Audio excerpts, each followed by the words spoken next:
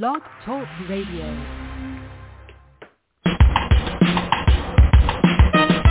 Let's get lost in a better place. Pick up a book, travel through time and space. So much to learn, so much to see. A chance to escape reality. Open your mind and your heart. Gain new knowledge, get a fresh new start. MJ Network will bring you there. So let's talk about it. We're live and on the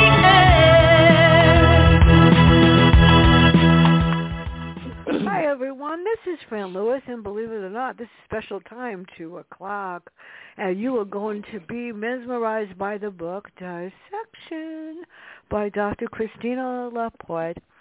DC heart surgeon, you're going to love this guy. Dr. Stephen Leeds is suddenly besieged by a handful of immensely complicated heart attack and stroke cases, all caused by a rare arterial injury, a dissection. But this is scary. How would you like to receive a card that says your heart attack stroke will arrive within 1 hour? And how would you like to be the Kurt Milner and FBI agent that have to figure out what happened and who they think is in charge? I'm not going to tell you that. So good afternoon and hi, how are you? Nice, we finally made it. Yes, thank you. Okay, so can you give everybody, there are people on the line listening, actually, I'm impressed here, a summary of the book and how come you decided to write this particular thing? Yeah, actually the story is pretty interesting, how I got to this idea. I was watching a commercial on television, and the commercial was about aspirin. And an executive, a man, would get a card, and the card said, your heart attack will arrive tomorrow. And then the voice said, well, unfortunately, Mr. So-and-so did not get an announcement about his heart attack, so now he has to take aspirin every day. So I saw that, and I said, that is my next book. That is a medical thriller. That's the beginning. And so after that, though, I had to come up with a whole story. And I just had this card. And I had to figure out, who's sending it and why and, what is the purpose of this and how would they cause a heart attack on the man. And so it took me a while then to come up with the whole story. Well, thank God I don't have heart problems. Oh, God. But this would scare anybody. If you people have to read this, to read the book. Not only do you want to read the book, but you want to watch your diet. Seriously. Got to watch what you do here. For sure. So you created the original thing in the card. So who is Dr. Leeds and what alerted him to the emergencies? And right. Dr. Leeds is actually a friend of mine who actually inspired me as a cardiothoracic surgeon. And so he starts getting patients with this very rare way of getting a heart attack. Usually heart attacks are caused by rupture of a plaque, of a cholesterol plaque, and then a blood clot. But in this particular case, these heart attacks are caused by a dissection, which is a splitting up of the wall of an artery. And when the aorta, which is the major vessel of the body that comes out of the heart, when the wall of the aorta splits up like a Velcro, all the branches that come out of that, they are like encroached by this false lumen, and so then they close down because there is a splitting of the artery wall. And so if the coronaries are the ones that close down, you have a heart attack. And if the carotids are closed down, you have a stroke. So you have all these different problems that come up because of this dissection. And so that's how the book starts, with people getting these strange events caused by a rare event, which is a dissection. That's scary. And just the card alone, God. That was absolutely I mean, I just read Misfire, and they was similar, but then you had this ab that was inside somebody, and they were able to trigger it so the person would have a heart attack. I was like, oh, my God. Wow. This was even scarier. But I have regards for you from D.P. Lyle. He said to say hi. Yes. And because he was on 2 you. weeks ago, yeah. So tell us about Kurt Miner and Agent Jack Mulville and how come they became involved. Yes, Kurt Miner is almost like Sherlock Holmes and Dr. Watson in one person because he has a strange medical knowledge. And so he gets involved because the FBI or the police likes to consult him because he has some strange medical knowledge, which, by the way, is another book, how he acquired that, but that has not been published yet. So he gets involved because of that. And, of course, the FBI gets involved because this is like a serial problem. It's almost like not a serial killer, but it's obviously serial attempted murders because it happens to several people. So that's how the FBI gets involved. That's scary. Now we come to Dr. Silvana Moretti. What's her problem? I don't want to read the whole question. So what's her problem? And yes. how do you know you're having this heart attack? Oh, my God. Right. So you know you're having a heart attack because the dissection hurts a lot more than a regular heart attack because it splits up your artery wall, and that has a lot of nerve endings. And Silvana Moretti was inspired by my sister, believe it or not. And she is an architect, but Silvana Moretti is really not an architect, is a scientist. And you don't really know which side she's on until way into past, the half of the story. Because, a lot of the technology used to provoke these dissections, she is like the expert on. So, and she also has a beef with some of the people who get this card. So there's a strong suspicion about her. And you don't find out if she's good or bad until later on. And I don't want to give it away. No, and I have it in the promo on here, but I'm not going to say there were 3 kinds of dissections. That's even scarier. Yes. And every time they were described, I was like, oh, my God, let me get my blood pressure checked. It's like, oh, my. And I have low blood pressure. Sorry. If it goes over 118, I get worried here. So I might have a conflict of interest in promoting my book. That's true. I'm not giving it to my husband. He takes high blood pressure medicine. I don't know if that's a good idea. So how is this when they have the heart attack? How is it handled, and how do they know which type of dissection it is that's causing it? Because there are 3 kinds. Yes, very good questions. So when people have a heart attack, first of all, you have to figure out why are they having it. And so, like I said, the regular, in quote, the most common form of heart attack is a rupture plaque, and that gets treated, with stent or surgery.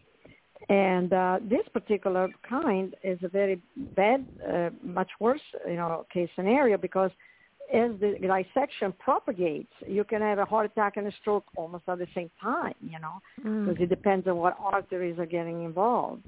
And so you have to figure out, if you have a stroke, the carotids are involved, the arteries that go to the neck. And, of course, if you have a heart attack, your coronaries are involved.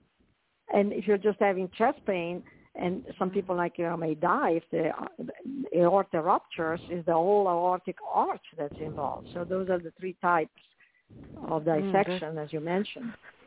That's scary. So who is Dr. Narula, and why does he blame Silvana for something? He got me really upset. Yes. Dr. Narula is an emergency room doctor, and he's the first one who gets the card.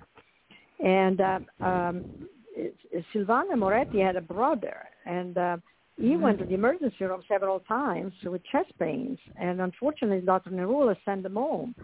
And so then Dr. Moretti's brother died. And he probably wouldn't have died if Dr. Narula had used a special probe that Dr. Moretti had invented. They could tell in advance whether somebody was going to have a heart attack or not. But unfortunately, the FDA had not approved it, so that Dr. Narula couldn't use it. So there is this conflict. Is Dr. Moretti sending him a card to punish him for the death of a brother? That is really scary.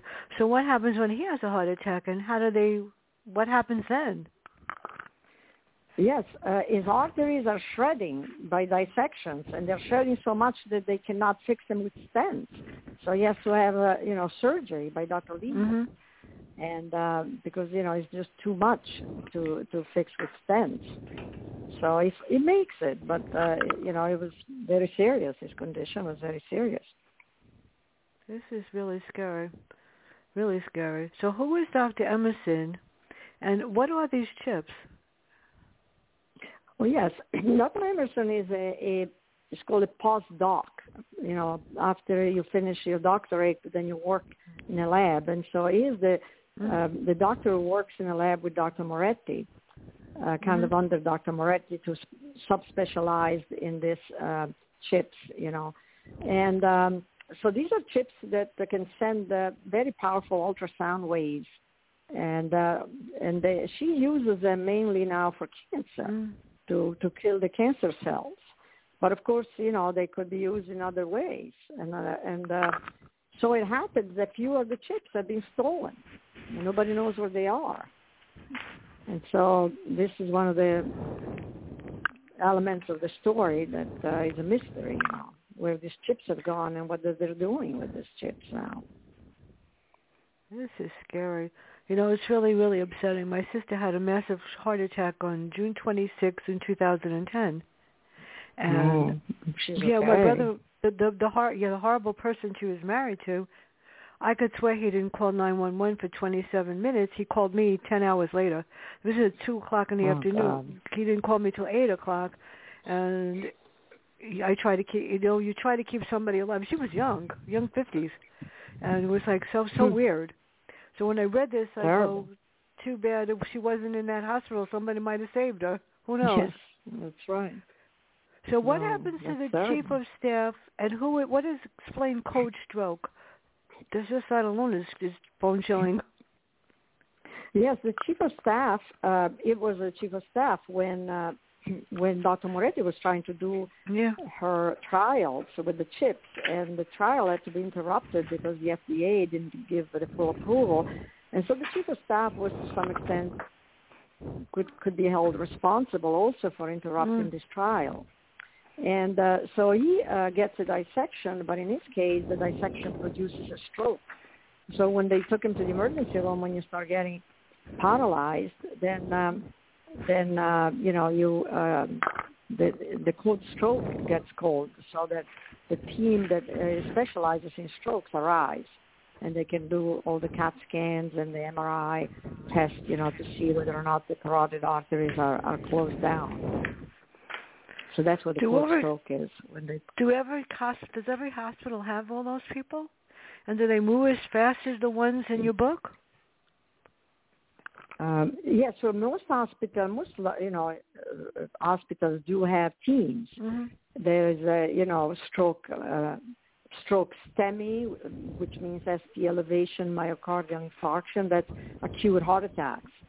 So that gets called for the acute heart attacks. And then there's a code stroke when somebody comes in, paralyzed, and so that the different specialists can rush there. So I wonder sometimes, because so many people go to the emergency room, and you hope to God that they catch it in time. Because basically sometimes they're the first line of defense, the people in the emergency rooms. Sometimes they do a lot better than other people. Yeah, trust me. What can I say? So who is Mulville, and how come he doesn't take this seriously?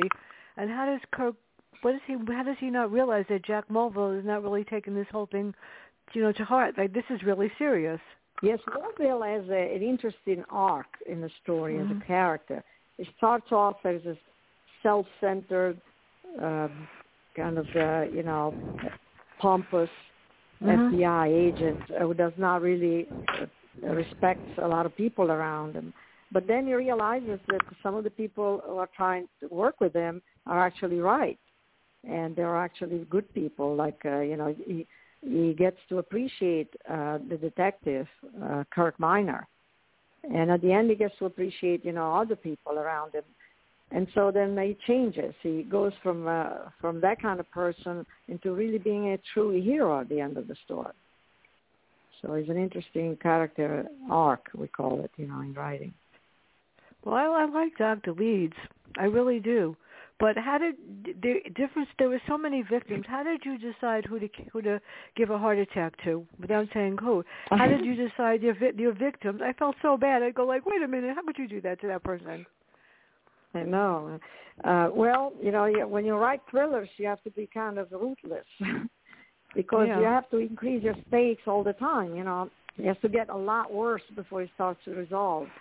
And I think that at the end, it was so bad that I had a difficult time to figure out how to resolve all this mess I created, to be honest. So because my book, can be summarized from heart attacks to World War III. So it goes as high stakes as you can get.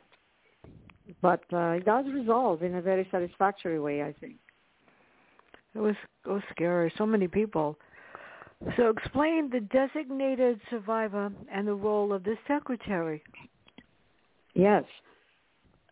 The designated survivor is the person that is designated to survive in case the whole succession to the president gets incapacitated. So they pick somebody who's kind of very low down the line because they assume that hopefully, that those people would still be alive, And so what they do is they take this person, and when there is a big meeting like a State of the Union or the presidential election, the designated survivor gets separated and gets guarded, somewhere else, away from the rest of the Congress. So if something happens to the whole Congress and the whole line of succession, at least he is safe. That is scary. I don't think the person that wants to be that person wants to be that. That's kind of like you got to be scared, yeah. So who is Patricia? Patricia is the daughter of Silvana Moretti, the scientist, and she has a very bad misadventure in the book, which hopefully, luckily resolves well towards the end. But I can't really get in too much into it, otherwise I give away one of the major development for people who like to, have the pleasure maybe of reading the book.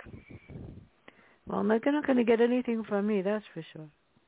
So, Dr. Moretti, what other part does she play in this? I mean, I know there's more about her in the book that we wonder about her.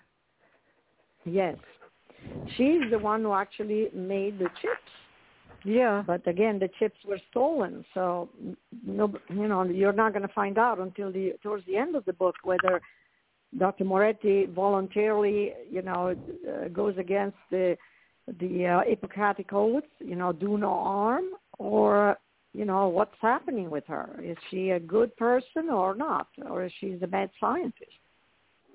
And that's one of the questions that you're allowed, you have to read the book to answer.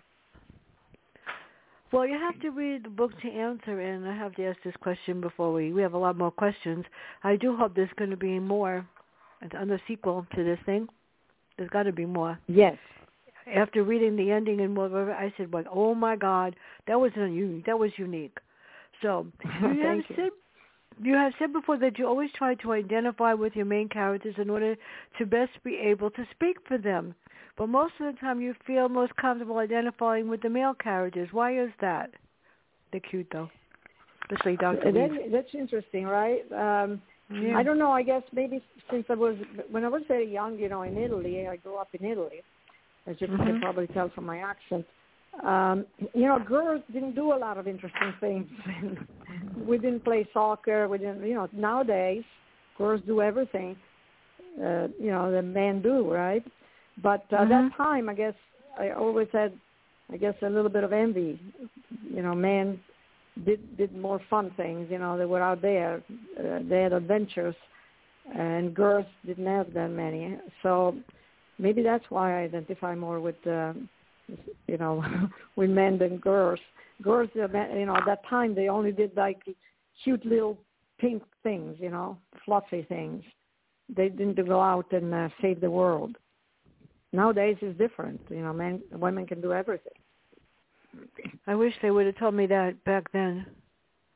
I right. I weigh like nothing for whatever reason, and I was huge, so I was very bad in sports, and all the girls sort of played, but the boys were better, yeah. And when my dad picked people to play on the punch ball, the baseball team, they told me to stand by the tree.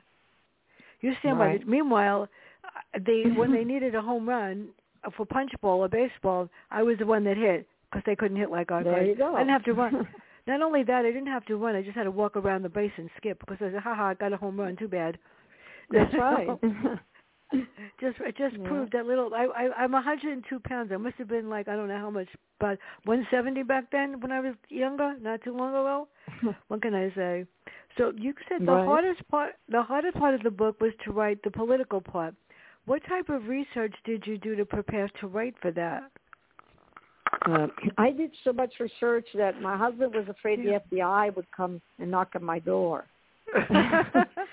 because I was Googling all this stuff. Location of nuclear submarines, or how do you build a bomb? So, and then of course all this, how the president, the succession to presidency, how that works, and the designated survivor. So all those things, and the biscuit and the football. Most of those things were relatively new to me, although, you can find them in movies and all that. But I had to, when you write a book, you have to get it right. You can't just make it up. So there was a lot of research, the speed of nuclear missiles and all that. How long does it take to get somewhere? That's amazing, because I've read too many books. I think I've read thousands. I lost count a long time ago. And I can tell when the research is bad and when it's not bad because I look it up after. That's how I learned about all the 3 dissections, and I read them and I go, well, she got that right. I do. When it's something that involves science or research or history, and if I'm going to interview the author, I have to make sure that I'm right, because people will tell me, oh, that was wrong or whatever, oh, I don't like that, or that's too bad. I don't make mistakes like that ever. So that's great. The title of your novel, Dissection, refers to these particular industries. Have you ever worked with patients with this type of injury? Yes. They don't happen very often, but in my career of about 4 decades, I must have had about 5 to 10 people, so it's not very frequent. I remember one case that we have to move the patient from one hospital to another because the hospital where she was at did not handle that kind of big surgery for dissection. So we had to put her in an ambulance while she was dissecting, and I remember following her with my car, and it was kind of an adventure, but she made it. I wonder how many people would do that. I doubt that with what's happening now in medical care. It's scary. Yeah, you're right. I know. I see the difference in people, and I see the difference if we go to a medical center or urgent care, whatever. The main thing is to test people for COVID, which is never going away, right? And the flu. And if you come in with a normal problem, they tell you you're going to have to wait because normal problems have to wait for all these people that get. And I won't go into some place that God has 5 or 6 people. If I need something, then I'll sit in the car and hide outside. I don't even want to go near these people because you don't know. It's scary. Yeah. So you say that comparing lives. This is a good statement. You say compared to saving lives, which is a walk in the park. Your journey to publication for the most difficult part. How hard was it to get this published? Because whoever did it did a great job. Seriously. Yeah. It was brutal. Just to give you an idea, it's just not just me, but to give you an idea, one time a famous author said that the best thing you can do for a new writer is to give him the element of style, a very good book. He also said that the second best thing you can do for a writer is to shoot him. while it's still happy. And it's that hard to get published. You have to really grow a crocodile skin. You get hundreds of rejection. And the truth is that a lot of the material that agents and publishers get, it's not very good. They get a lot of stuff that's not very good. And so it's very hard to find out the very small percentage of this large amount of material that they get. The very small percentage is actually well written. So only 2 out of 100 of the manuscripts that agents and the publishers gets published. That's the percentage. I did. My book just came out last week, and I self-published. And I went with an independent publisher for the one before that. It was a mistake. They were horrible. They charged a lot of money. The help, they did not help with content. But the last book that I have, it came out last week, Faces Behind the Stone Accusations. My editor was phenomenal. He's only supposed to do like the grammar and stuff. He did the content and everything, and it was published less than a month. And the cover, everything is perfect. Yeah. So, I mean, a lot of the famous authors, because I interview every one of them, are either getting their own brand or they're self-publishing because it's less aggravation. And I know how it feels to be rejected. It's hard. And you know that you've created something. Hurting. You can't, like there are a couple of New York Times authors that had over 100 rejections, and what's happening with some of the publishers that I work with, some of the mystery writers write the same book, same character, just a different plot, and that's what they want. They don't even want them to change how the character does, at which point I go, I'm going to take a snooze pill for this one. And it's hard. That's why when I got this, I go like, wait a minute. Well, you have a good publicist. They said, we're sending it to you. I said, but I tell you I should send it. We're sending it to you. They don't even ask anymore. Just get the books in the mail, which is really cool. That's good.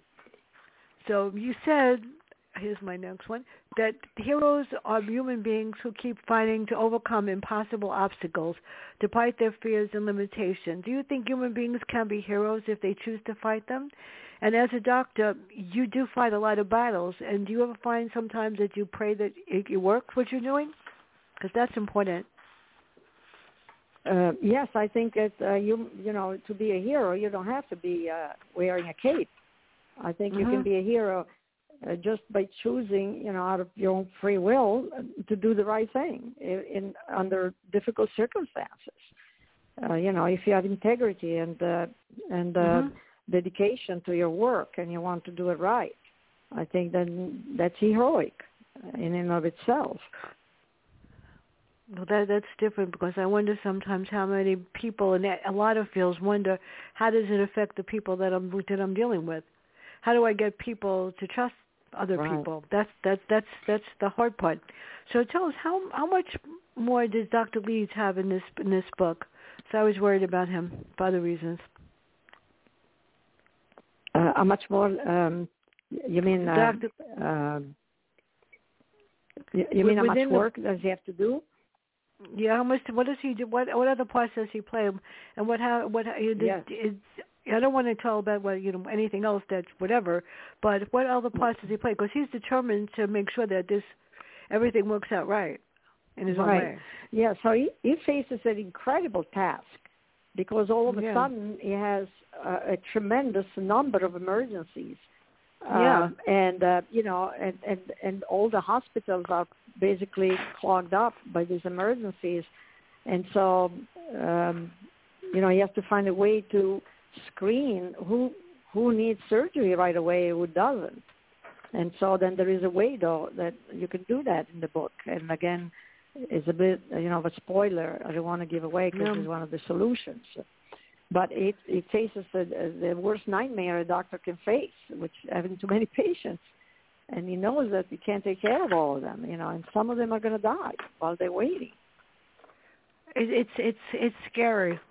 I've watched doctors in the ER recently, and it's amazing. 3 ambulances, bad that was whatever. and I had to come in for something that I really needed, and it was 3:00 in the morning. Wow. And it was like 3, and the doctor there knows me, and she said, "Don't worry, we're going to take care of it. It's just a minor thing that I needed, and I needed it right away." And there was like 2 ambulances, people sick, a sick man, and I said, "Look, if you can't do it, don't worry. I'll deal with it at home." No, within an hour, I was out despite everything. I could not believe that's great. how. Well, I called them and told them I was coming. I said, right. the pain in the neck is coming again, whatever. No, it's amazing. And I admire the fact that they even care, because there's so many places that don't. So explain what do no harm. What does do no harm mean, and how does that play a pivotal part in your life and in the novel? Yeah, do no harm is the Hippocratic Oath. So first, you're supposed not to harm your patient. So, and then of course, if you can help them. But if a scientist or a doctor uses his own expertise to actually hurt somebody, that's the violation of the Hippocratic Oath. And so that plays a pivotal role in the book, because the question is Dr. Moretti a good doctor, a good scientist, or is she violating her Hippocratic Oath by using her expertise in trying to hurt people? Well, that they're not going to find out until they read it. So before I forget, Monday, the author of Chaos in Carnegie Hall. On Wednesday, this is really cool. My college professor, I have a second master's in reading and writing, learning disabilities. So my college professor and I are going to talk about how to be a reading specialist. He's going to tell me the child and their disabilities, and I have to tell him how I would remediate it. That's my goal on Wednesday. Yeah, it's interesting. He keeps me on my toes, seriously. On the 26th, Douglas Preston and Lincoln Child, The Cabinet of Dr. Ling. On the 30th, I'm not sure, a tentative date with Mac Coyle. And on the 2nd, I'm going to be a second host on Marcia Casper Cook's A Good Story is a Good Story. She wants me to talk to Stephen Manchester. And on the 3rd, the lawyer that was wrongly accused and spent 16 years trying to get out became a lawyer, Mark for Life, Isaac Wright Jr. And that's just part of what's happening in January at the beginning of February.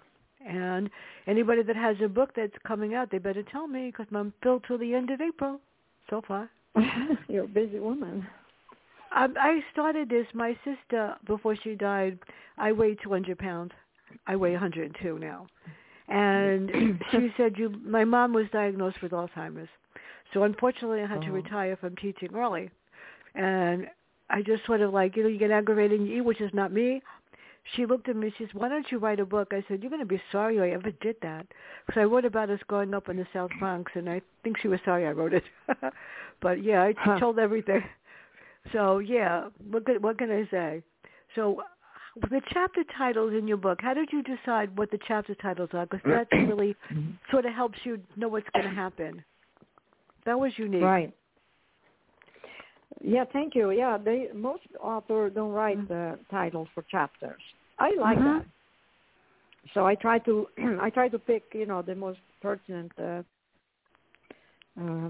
subject for the particular chapter. And I make into a title. Well, that did help a lot for me to understand, what was coming next. So when you write this novel, did you write the plot first before the characters, or did you write an outline, or did you have an idea of where you're going to go, or you just went with it? That's a very good question, because actually authors, as you probably know, divide into groups. The pantser, by the seat of the pants, and the plotter. So I think I'm in between. I need to know the plot all the way to the end, to the climax, before I start writing a book. I need to know that. And I write not a very detailed outline, but I write, an outline. And while I'm writing that, I just throw in everything that comes to me. Like if I know a couple of good lines of dialogue that I'm going to use, I'm just going to throw it in. And some of the research is kind of a potpourri of what I'm going to need. And so when I'm all done with that, then I can write a book. So it's not extremely detailed, but I need to know where I'm going. I'm not able to just, start writing without knowing where I'm going. And the characters, I think, they come afterwards. I mean, of course, now in the sequel, Kirk Miner is there, and I kept, Mulville. I have a sequel already in the making. But I know those two characters. But in general, I'd like the plot to be in my head completely. That's original. That's different because I just sat down on my computer and prayed that the words come out and that my fingers really? come up with something. Yeah. My book is told by the point of view of the dead person behind the gravestone that was wrongly accused. So they're telling it because they're dead. They're telling what happened, or their voice was silenced and they're going to be heard, or they deserve what they got. And this is a series. It's different. This series that I wrote, yeah. And you definitely some of the stories are true. Seriously true. And the next one is going to be called "The Faces in the Mirror," and nobody wants to be one. I could tell you that. I don't know why horror is so much fun, because you get to write whatever you want, and as evil as you want to make it, it's even better.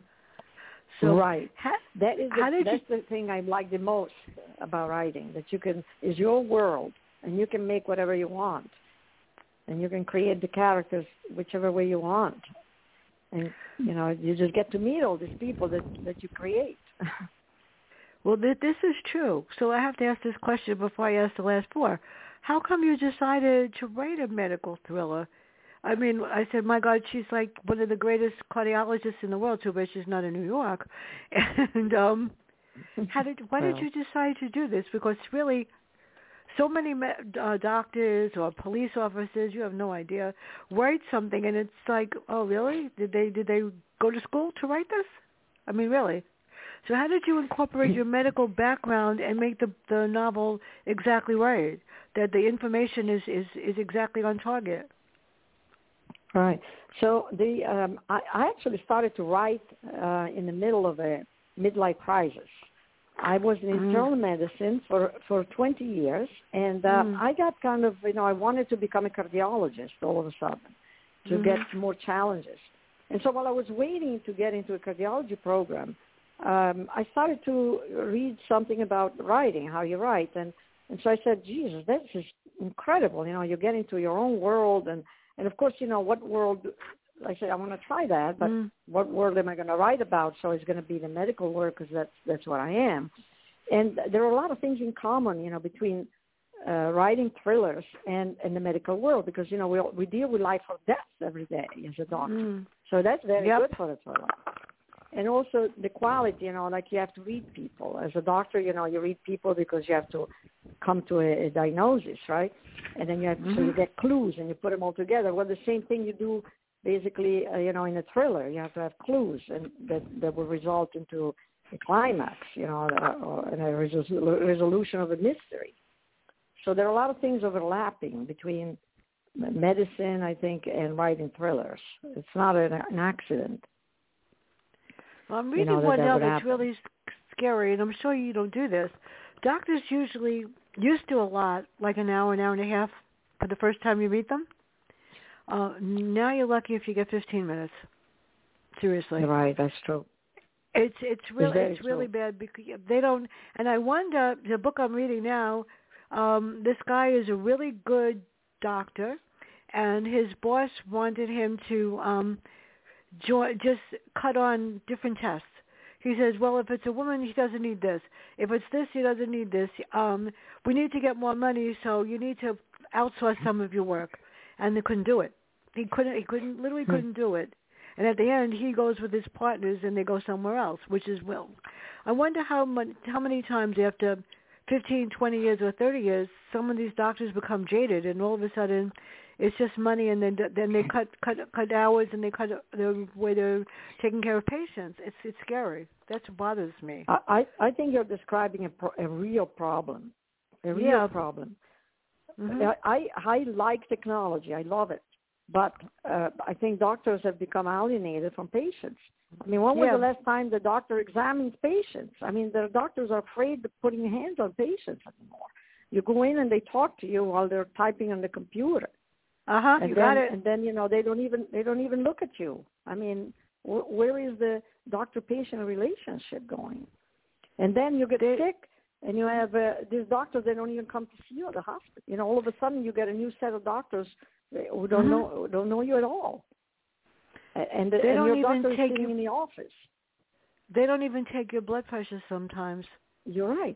You're right. And where the urgent cares used to do a lot, they don't do it anymore unless you go in. You have to literally go in and say, "This is what I want you to do." Blah blah blah blah blah blah blah.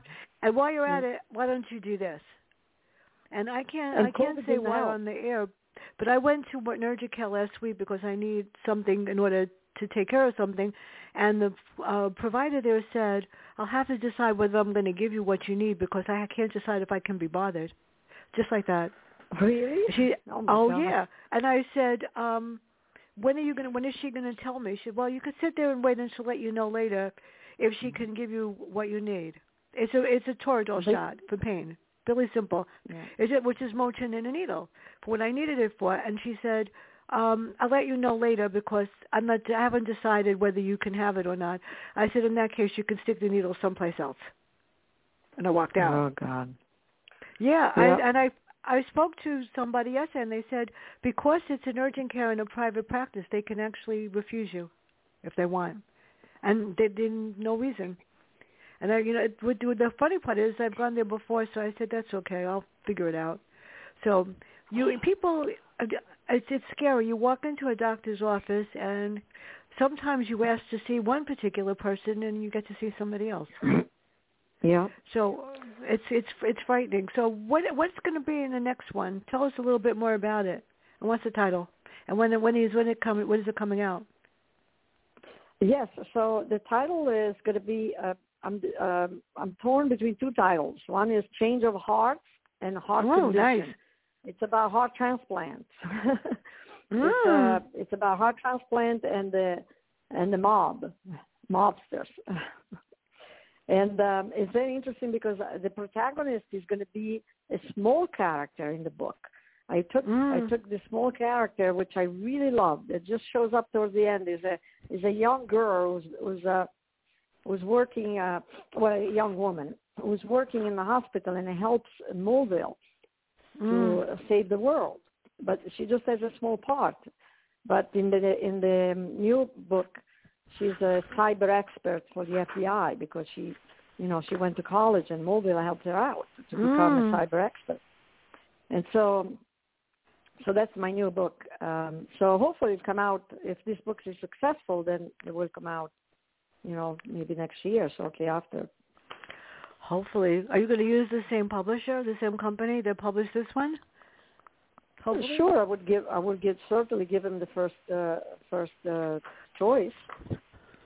Well, I'm going to tell them if they don't publish it, they have to be out of their minds, really. I mean, a lot of first novels. I'll let them know really, for sure. Oh, trust me, I'll let them know too.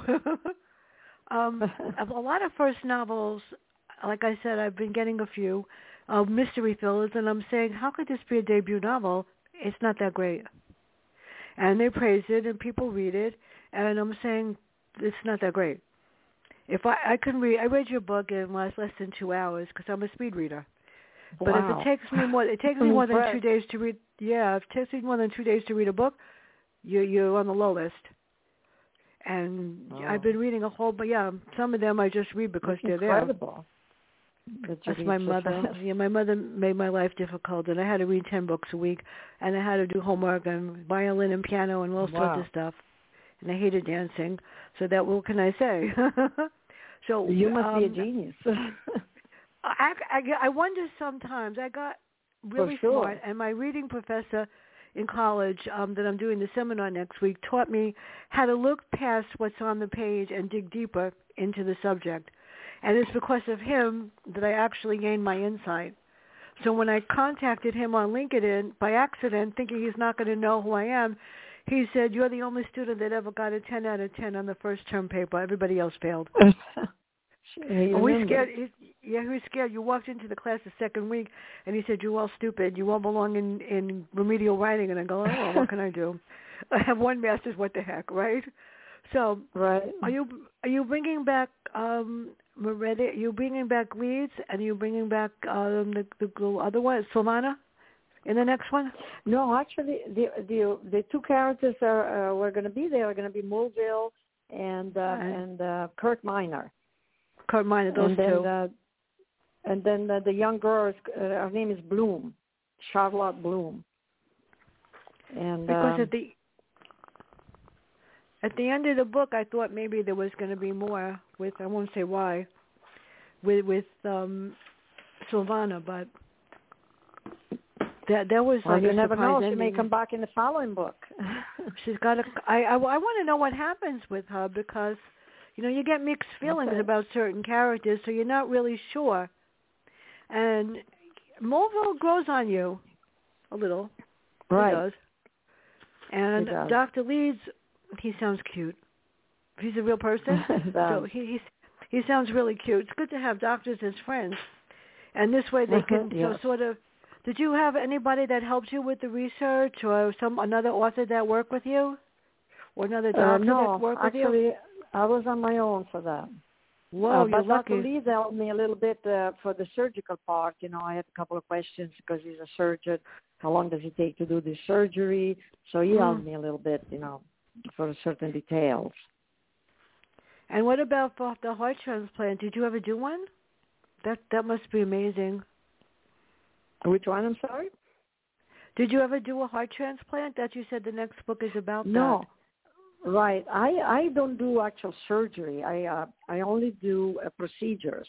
Actually, that's good. I'm not doing that anymore. But I do the angiograms. I did, for a little short time, I did the stents. I didn't, I don't have a surgical background. I have medical background, and then I went into cardiology. So you have to be a surgeon, through the surgical pathway, to be a surgeon. Yeah, but I could imagine after you talk to the patient and examine them, you know exactly what needs to be done, right? Without a doubt. Most of the time, I've been a doctor for 45 years, so most of the time, wow, it grows on you. That's amazing, because there are so many doctors after 10 years, like they just say, well, don't worry about it, you'll be fine. That's what drives me crazy is if you call up and say, I have a question. Well, the doctor's busy right now. He'll call you next week. Right. You're lucky. It's scary. So dissection is unique, and it's very different. And I'm trying to find. I must have about 20,000 pages of questions here that that I had in a minute. Let me see if I can find what I did with it. Yeah, okay. I want to make sure that I didn't leave anything out. Are there any other characters in the book that you want to share that I didn't bring out? No, I think you brought out most of them, and most of the important ones, of course, and I think we covered them. I don't want to leave out anything. So where can everybody get this book and learn more about your work? And I truly hope that they are going to publish this, because, trust me, I'll make sure they do. It seems that when I write something, everybody reads it. It's really amazing. Great. It is. It surprises me sometimes. You can get. I the posted book on your Amazon. review. I don't know if you saw it. I did post your review, and about I don't know how many people read it in 5 minutes. Right. So you can get the book on Amazon. You can put, Dissection, Christina Laporte. Christina is not written with an H, so it's Christina, because, it's Italian version. So Dissection, Christina Laporte, and then you can get it on Amazon. And it's available on bookstores, selected bookstore. I'm doing a book signing in Barnes & Nobles in my area here. Nice. I don't know how many Barnes & Noble will carry it, but yes. And then you can find more about me on my webpage. It's www.christinalaporte.com. And there you can follow me, so we can get in touch with you, if you follow me. And I'm on Facebook and Twitter. And on my webpage, there are a lot of Italian stuff, recipe and Oh, nice. The food during Christmas time, the tortellini from Bologna, if you're interested in things like that. But you should put that on Facebook. A lot of people would like that. A lot of people would identify with that, with the recipes and stuff like that. People, oh yeah, they love that. Of course, I don't go near a stove because it's much safer that I don't. My husband there's a whole other story in one of my books that we don't even talk about. The fact that a friend doesn't go near a stove, it would be really not smart at all. And if people want to live, that's beside the point. Right. I don't cook. I just do reading. And when I retired from teaching and I became a book reviewer, and then I decided to write some books, and then I decided to do this show. The show is named MJ Network after my sister Marcia Joyce, and that's how I keep her alive. Yeah, she started me, and I'll never forget the first show I did. She said, "You spoke too fast. Do you know what you were talking about?" I said, "But I was on somebody else's show, and I had, never did it before. I had never hosted a show, so you learn." But this has been very, very, very informative, and I do hope that you write the next one. Do you write articles too? Different types of articles in magazines and stuff? No, I did some interviews on magazines, and they published it. And I wrote a couple of articles about how the qualities of a successful author and how my background as a doctor influences my writing. Nice. So I did a couple of them recently. Well, I want to thank you very much. And I hope that I get the next one, and I hope they publish it. I'm going to publish the link so that everybody gets it, and I will send it to you personally so that you have it. Everybody, I don't know how it is by you. It's like 20 degrees here and raining and going down. But this has been fun. I'm in California, so it's a little better. Oh, okay. I hope you don't have the rain and all the floods and stuff. But yeah, we had a lot of rain. Yes. Yeah, we had a lot of rain today, and they're threatening us more tomorrow, and some snow on Sunday. And I don't do snow. But thank you so much, everybody. Have a great day, and bye. Thank you. Thank you very much. Bye bye.